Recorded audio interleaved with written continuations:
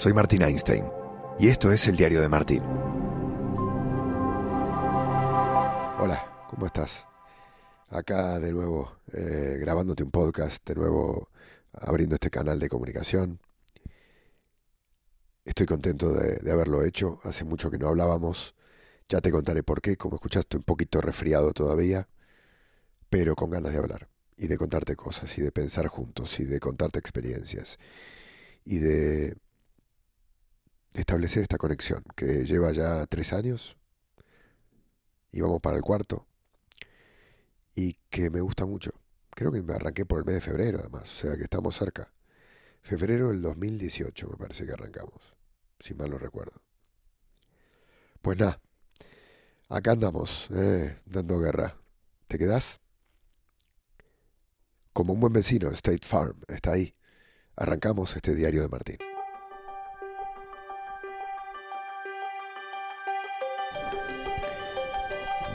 Aquí estamos, de nuevo en el podcast. Todavía con la voz un poquito tomada. Me tocó a mí. Sí, caí en la volada de Omicron. Y estuve una semanita larga ahí tocado. Eh, Creo que pasaremos todos por el aro. Y hay que hacerlo. No queda otra. Son los tiempos que corren. Es lo que nos ha tocado vivir. Y hay que encararlo de esa manera. Me dio mucho para pensar. Porque hablar podía poco. Y había algo que quería comentarte. Quería hacerlo tema de este podcast. En base a las experiencias que he tenido de viaje. Y en base a los proyectos que siempre estamos intentando hacer, poner en marcha, como diarios de bicicleta, como último tren, como destino confidencial, como galácticos. Los proyectos, bueno, como el diario de Martín, que nació como, no como un podcast, sino como reportajes de viajes, de experiencias, con una cámara, con un laptop para editar y ya, y saliendo a buscar historias. Que es un poco lo que también pasa aquí, ¿no? En este micrófono. Hay un botón de rec y una propuesta de contarte algo. Una experiencia, una historia, una reflexión.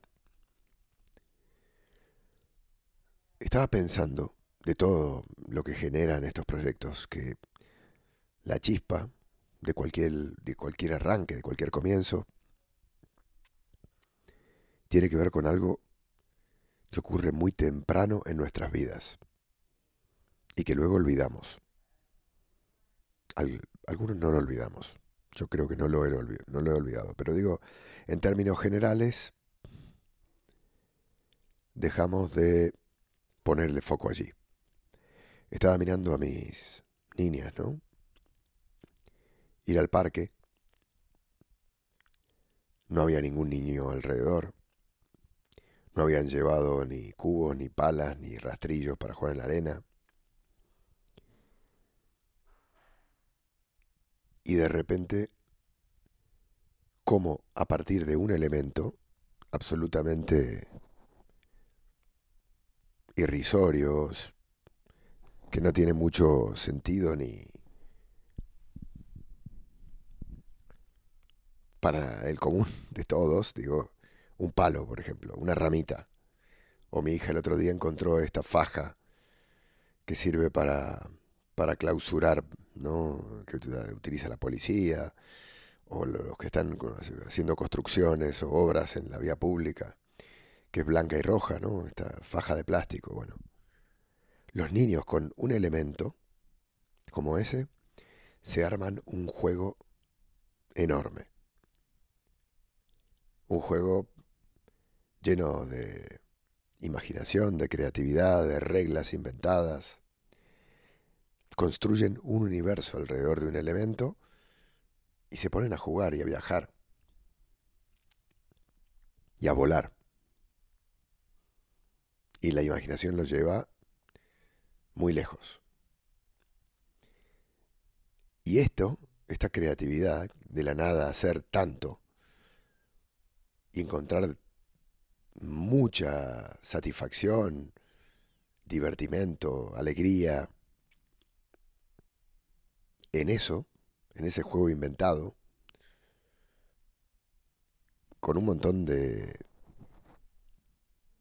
de desarrollo, ¿no? Que también ayudan a potenciar la cabeza, la imaginación, la inteligencia, el intelecto, los sentidos.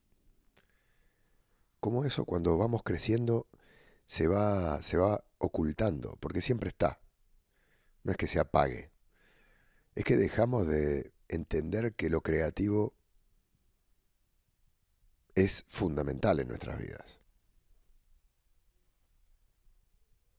Que a partir de una experiencia o que tenemos que ser creativos para salir adelante y para disfrutar y para ser felices. Empezamos en lo creativo a ver riesgo, a ver peligro, a ver inestabilidad, a agarrarnos más a lo seguro, a la rutina, a las prácticas en las cuales vamos construyendo una red de seguridad. Voy acá tal día, voy acá tal otro, voy al trabajo, salgo del trabajo. El trabajo les gusta esto, sigo haciendo esto. La casa en la que vivo me funciona, mejor me quedo acá aunque haya un montón de cosas que no me gustan. Mi trabajo, bueno, me quejo de mi trabajo todo el tiempo, pero bueno, me da de comer, me paga las cuentas, ayuda a mantener a flote a mi familia. Sí, pero hay una idea que tengo, ¿qué tal? Bueno, pero cada paso es más serio, claro, no es un juego. Pero esa capacidad lúdica nos ayuda a construir cosas muy copadas, muy lindas, cuando somos niños, y posiblemente lo haga cuando somos adultos. Y, y la creatividad, con el correr del tiempo y de los años, socialmente no está tan bien vista. En algunos ámbitos sí, obviamente. En el ámbito audiovisual, sí. En el ámbito artístico, sí. Pero creo que es importante en todos los ámbitos. En todos. Siempre dentro de una lógica, ¿no? Tampoco vamos a... La creatividad tiene que ser lógica, no tiene que ser ilógica, porque los juegos también tienen y respetan una lógica. Tienen que seguir un camino, tienen que responder una estructura. Digo, no estamos hablando de tuve una idea loca y la hago porque sí. No. La, la creatividad, la imaginación tiene que funcionar dentro de contextos. Y tiene que tener lógica y responder a un montón de áreas que también sean consecuentes con la idea. Eh, porque no vivimos aislados, vivimos en contacto con personas, con un mundo, con una realidad, con productividad, con economía, etcétera, etcétera, etcétera. No sé, me acordaba de esto, ¿no? Y pensándolo en el fútbol,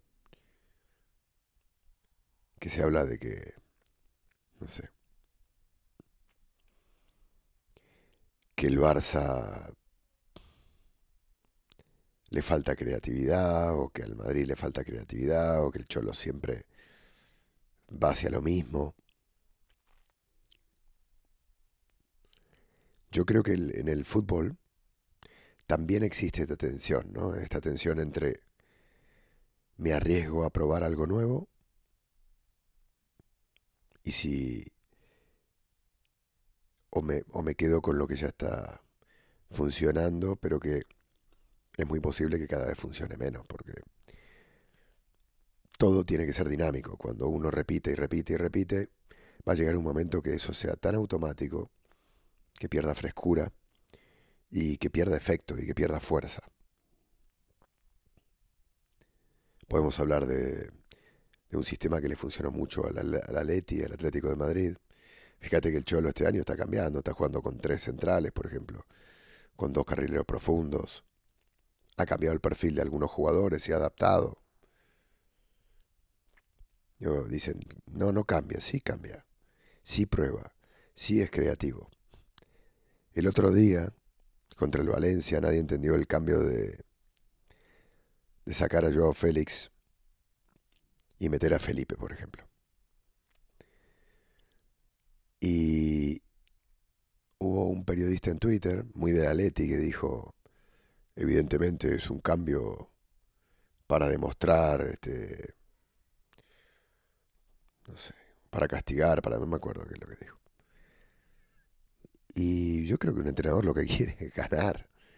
No está, digo, no va a meter un cambio que no le conviene. Está pensando una idea a desarrollar para poder ganar el partido. O para poder, creo que iban 0-2 en ese momento, para poder empatarlo. Y lo que veía en Felipe, que era un jugador rápido que podía brindarle prestaciones en ofensiva, como terminó sucediendo, ¿no? Un ejemplo. Eh, el Barça está en ese vía crucis de buscarle la vuelta a un sistema, que es el sistema de juego que tiene el Fútbol Club Barcelona, que cuando no está fino, te penaliza. O sea, es un sistema, y el Barça en esto es como muy utópico, muy by the book, que no cambia, muy purista. Pero claro, necesitas tipos que estén en la cresta de la ola para que ese sistema funcione. Yo me acuerdo que Guardiola decía, hay que jugar, hay que estar muy finos para cada vez más, porque ya saben a lo que jugamos, por lo cual más rápido, tocar más rápido, con más dinámica, con más velocidad. Claro, y para hacer eso tenés que estar en un estado de forma brutal, con la cabeza en el lugar donde la tenés que tener, porque si te equivocás, tenés que correr para atrás 45 metros, que es lo que le está pasando al Barça. No está fino por un lado, y por el otro no puede deshacerse de ese sistema de juego, de ese ADN. Por lo cual está buscando fórmulas creativas. Está intentando seguramente, como lo hizo Guardiola respecto del sistema de Cruyff, de darle una pensada, una vuelta, un giro más estilístico, para sorprender, para romper. Normalmente la creatividad surge a partir de una crisis, a partir de un obstáculo. Vos querés llegar a un objetivo y no podés por un camino. Bueno, tenés que ser creativo para llegar por otro lugar. En nuestro trabajo, en Riyadh, tuvimos el primer día, sobre todo, muchos problemas de conexiones. Yo recuerdo que llegamos un lunes, el martes me fui al estadio, había previa, pero yo dije, no voy a hacer previa. Tengo la transmisión, tengo el equipo con el que voy a trabajar, es un estadio que no conozco, es un país que no sé cómo va a responder a nivel tecnológico, me voy y voy a estornudar, perdón.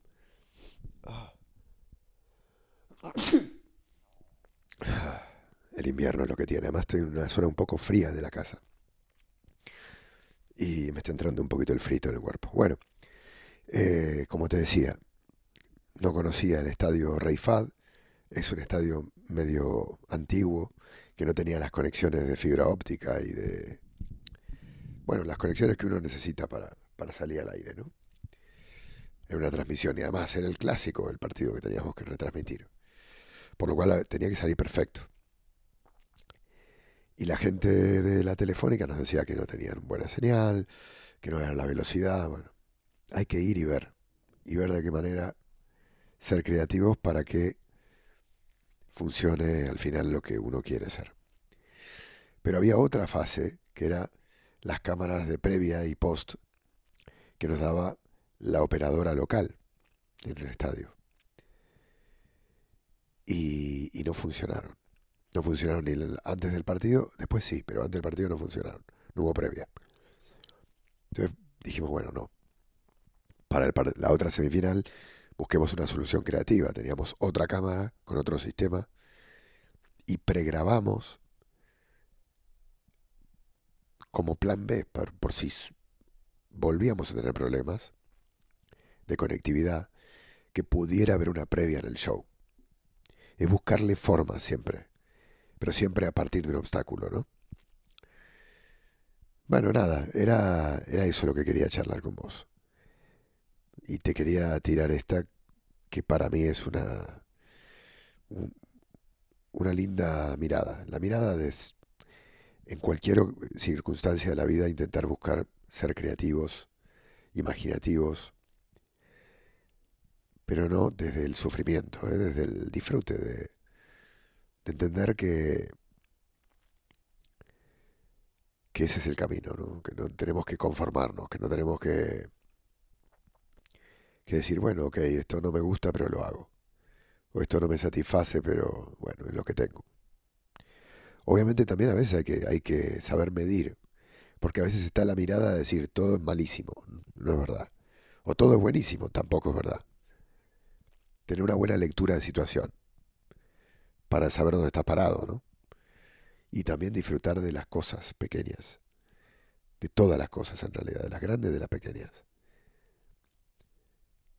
De la sonrisa de un niño, de una pequeña salida, excursión, de un día de sol, en invierno, de la naturaleza, de dar un paseo, de salir a andar en bici, de una comida con la familia, de cosas que a veces no valoramos lo suficiente, o les pasamos por encima porque tenemos la cabeza mirando el Instagram, o pensando en trabajo, o qué sé yo.